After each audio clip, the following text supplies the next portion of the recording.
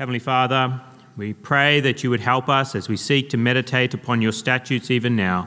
And we pray that we would be meditating upon them so that we have more insight than our human teachers. Oh Lord, we pray that we would know that this is a book not simply written by men, but it is written by the power of your Spirit as you used men to record your words so many years ago. And so, Lord, we pray that we would recognize that here is truth. Here is true knowledge. Here is true wisdom. And so, Lord, we pray that we would feast upon your word even now. And we pray this in Christ's name. Amen.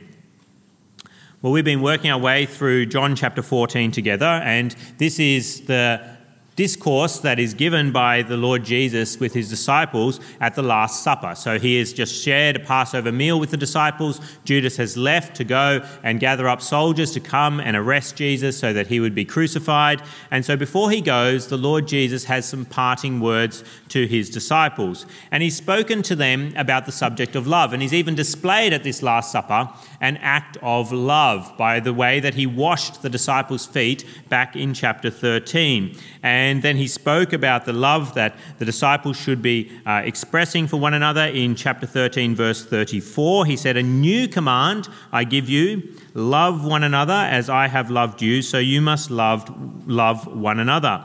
But now he returns to the theme of love in John chapter 14, verse 15, but not love for the disciples for each other, but love for him, love for him. And we see that in verse 15. It says, "If you love me, you will obey what I command."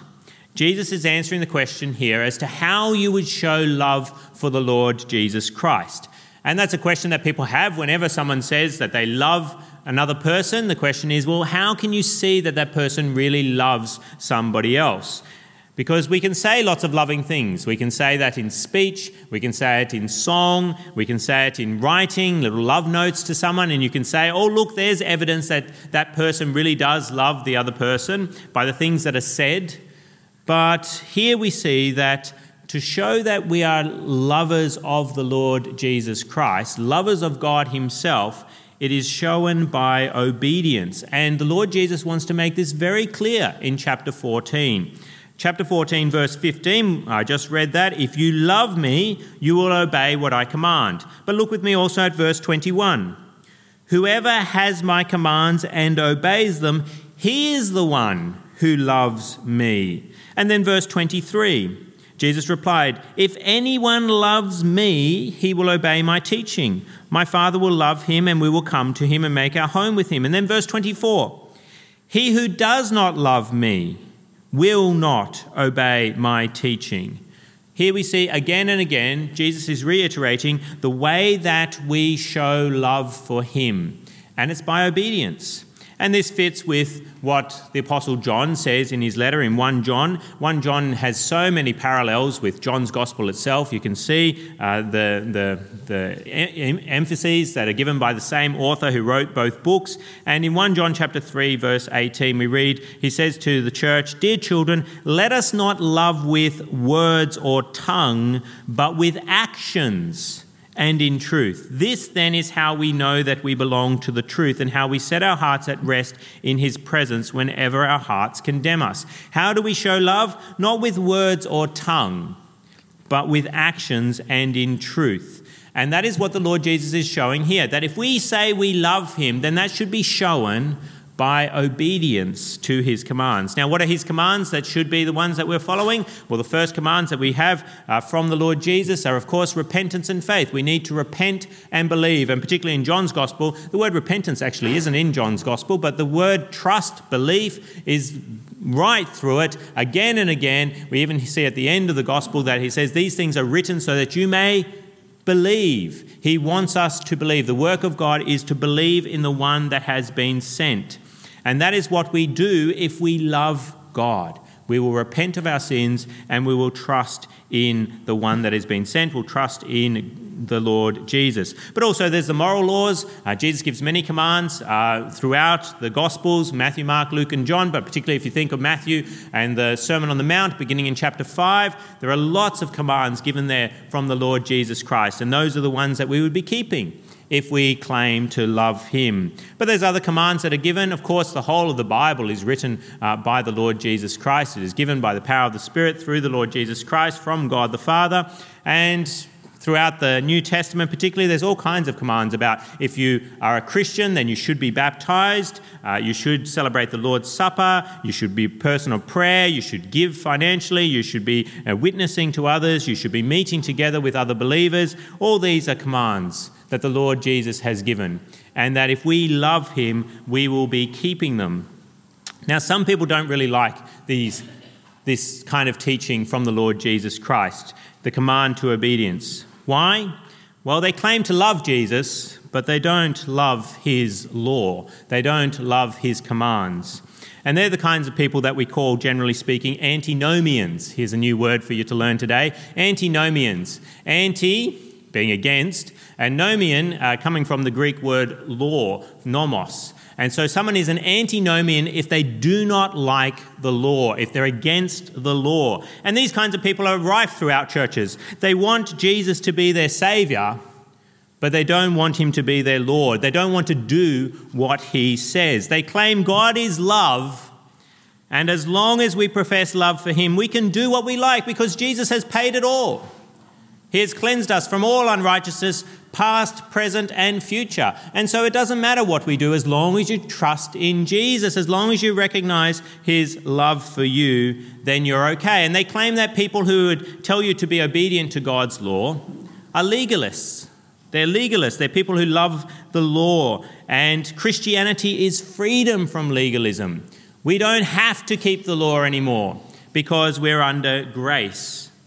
Well, such people would have to accuse the Lord Jesus here of being a legalist, if that is what they're saying. If you don't have to worry about the law anymore, then what is the Lord Jesus doing? Saying in verse 15, if you love me, you will obey what I command.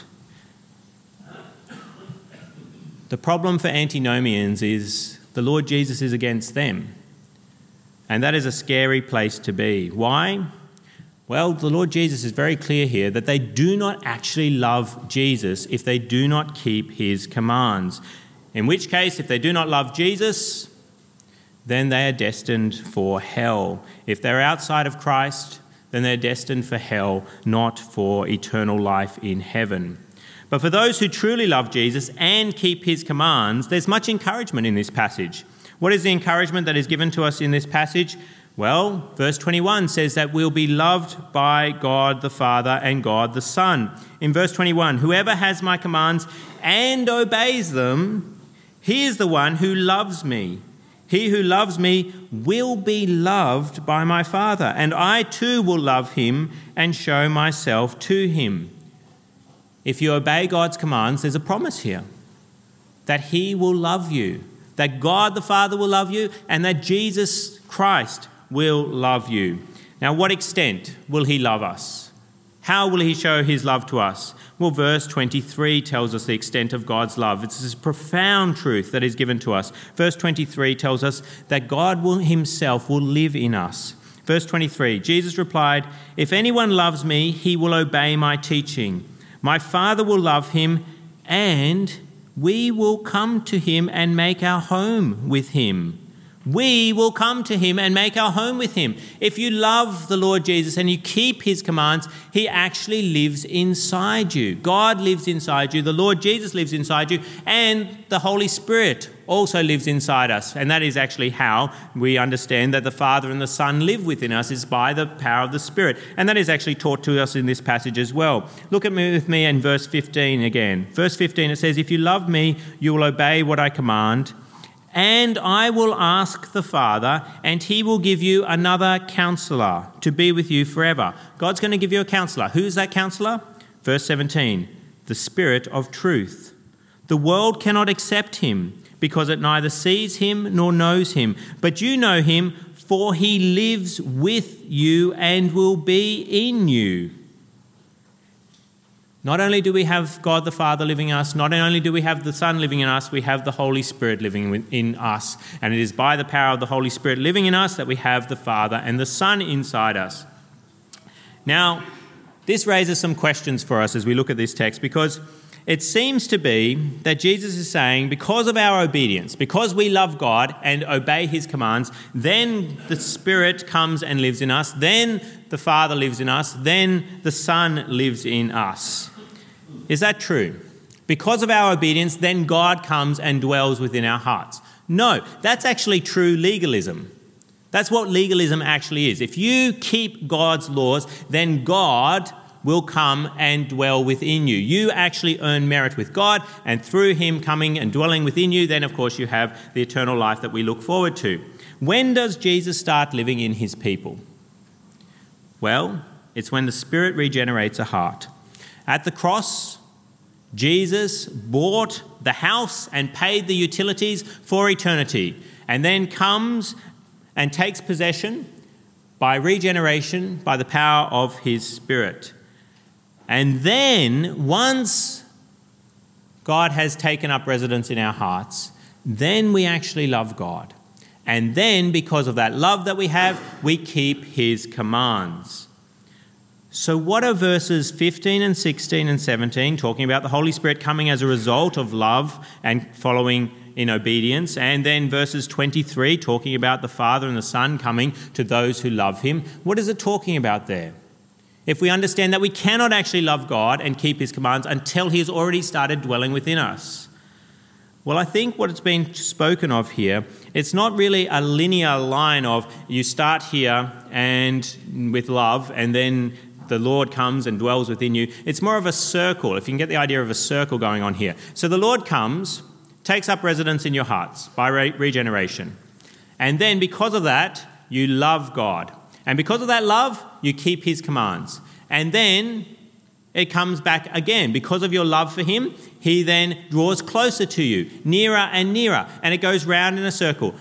God comes, dwells within you. You love him. You keep his commands. He draws closer to you. You love him. You keep his commands. He draws closer to you. And it keeps going round and round. And this is something that is taught in other parts of scriptures. And one of the clearest examples is in James chapter 4, verse 8. It says, "Come near to God, and he will come near to you."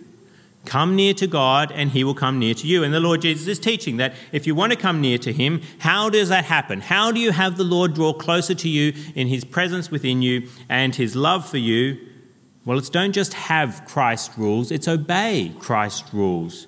That is what is said to us in verse 21. Whoever has my commands, whoever has my commands and obeys them, he is the one who loves me. It's not good enough to have a copy of the law. You're meant to put it into practice. And those are the ones who love him, and those are the ones who he will draw closer to and love all the more fervently. And so although God will never leave, we must understand that he can withdraw his smiling presence from his people. After his sin, the King David feared. What did he say in Psalm 51? He committed the sin with Bathsheba and Uriah the Hittite. It says, "Do not cast me from your presence or take your Holy Spirit from me." Now, the Lord never leaves or forsakes his people, but David is recognizing that he can be cast out of God's presence in some way, and he is undone as he's coming there in Psalm 51. He is so fervently upset about his breaking of God's commands that he is worried about the withdrawal of God's presence. The Apostle Paul warned that we can in some way put out the Spirit's fire in 1 Thessalonians 5:19.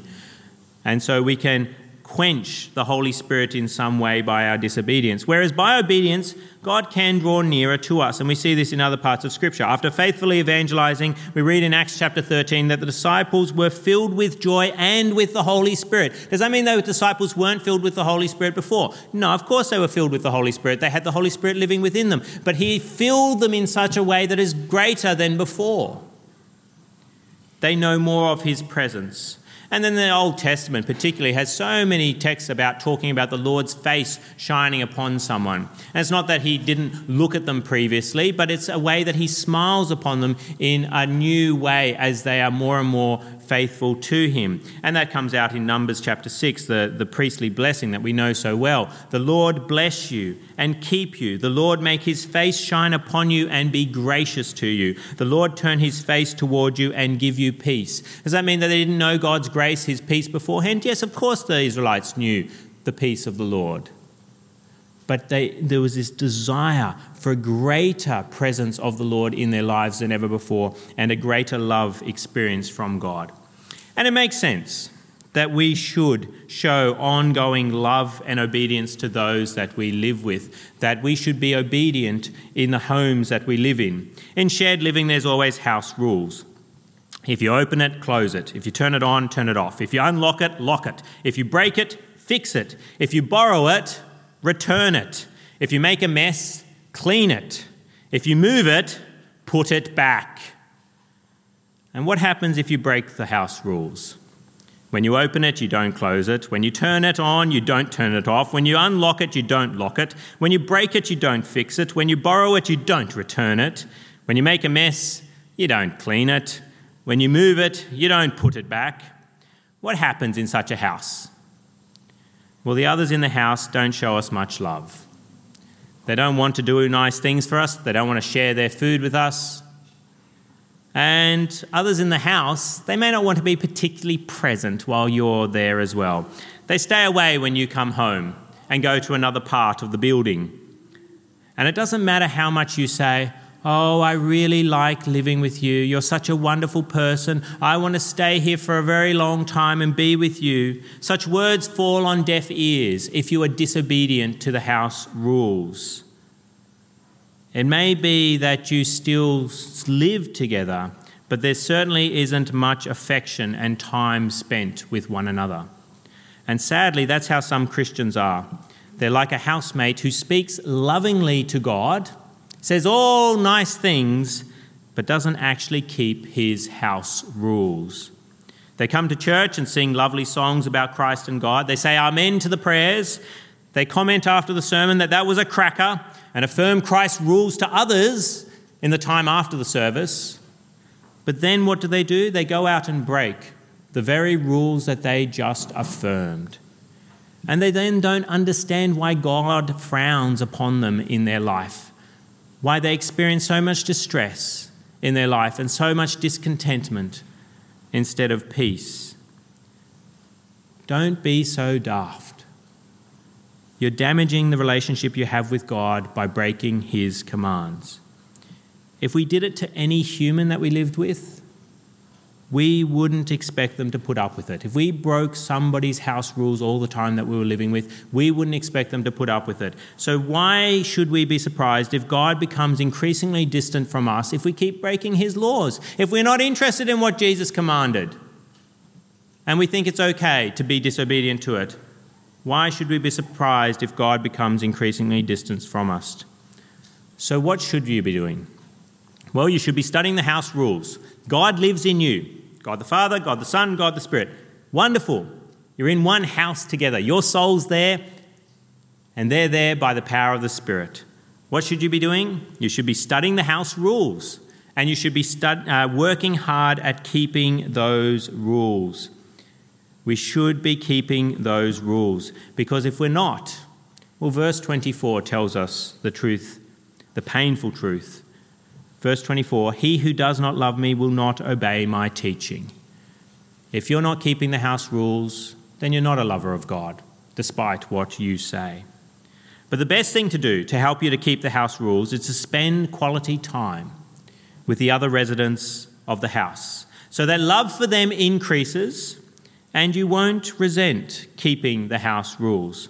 Imagine living in a house, a shared house, where you didn't spend much time with the other housemates. You never had a meal together. You never did anything fun together. You didn't even speak to one another for whole days. Sort of grunt at each other as you walk past in the hallway potentially. But definitely no conversations at any length. It wouldn't be surprising if we didn't have much motivation to follow the house rules of the other residents. Particularly those rules that we don't like putting the toilet seat down or packing the dishwasher. Say, can't be bothered doing that. And what's wrong? You've lost the love for the other person in the house. But imagine a household where you say good morning and good night to one another. You spend every meal together. You read books together and play games together. You go out together and do fun things with each other. And you have long chats with each other about yourself, but also the other person's interests and concerns. Keeping the house rules would be a cinch for such a resident. In fact, it would be a joy even to do even the rules that you don't particularly like, or you really don't understand why that rule is in the house. But you do it anyway because you love the other residents within the home. That's what we need to do with the Lord. We need to get closer to him and love him more, spend more quality time with him. And then as that love increases, then of course a desire to keep his rules would be improved and increased all the more. I was talking to a friend this week, and he was talking to another friend of his who's not a Christian, and that non-Christian friend had a real problem with one particular law of God and said, I can't accept Christianity based on that rule that is being given. What's the problem there? Is the problem with the law? No, ultimately the problem is with the lawgiver. If that person, if she actually loved the Lord, she wouldn't have a problem with the rules anymore. The problem is she doesn't want to recognise her Creator. She doesn't want to acknowledge that he has a right over her life. And she has no understanding of that God who created her is a good and gracious and merciful and loving and compassionate God. If she knew all those things, then it wouldn't be a problem to have that law followed by herself. So don't be that housemate, the one everyone has a problem with in the home. The Father, Son, and Holy Spirit have a problem with. Be a housemate who spends time with God every morning and every night, getting to know him better. Be the housemate who cries out with David, "Oh, how I love your law." Can you actually say that? Oh, how I love your law. Why could David say that? Because he loved the lawgiver. Can you cry out, "Oh, how I love your law," because you love God? You really love God. And so of course you love his laws. And of course you want to keep his laws. Have you felt distant from God lately? Is it because you've been ignoring his house rules and he's been frowning upon you and withdrawing from you? Let's come to God in prayer now. Let's speak to him. Lord, we thank you for loving us and coming to dwell in our hearts by your Spirit. Thank you for creating in us a love for you. May we keep your commands so that we experience your love and your presence in increasing measure. Oh Lord, just a closer walk with thee. Grant it, Jesus, is our plea. Daily walking close to thee. Let it be, dear Lord, let it be.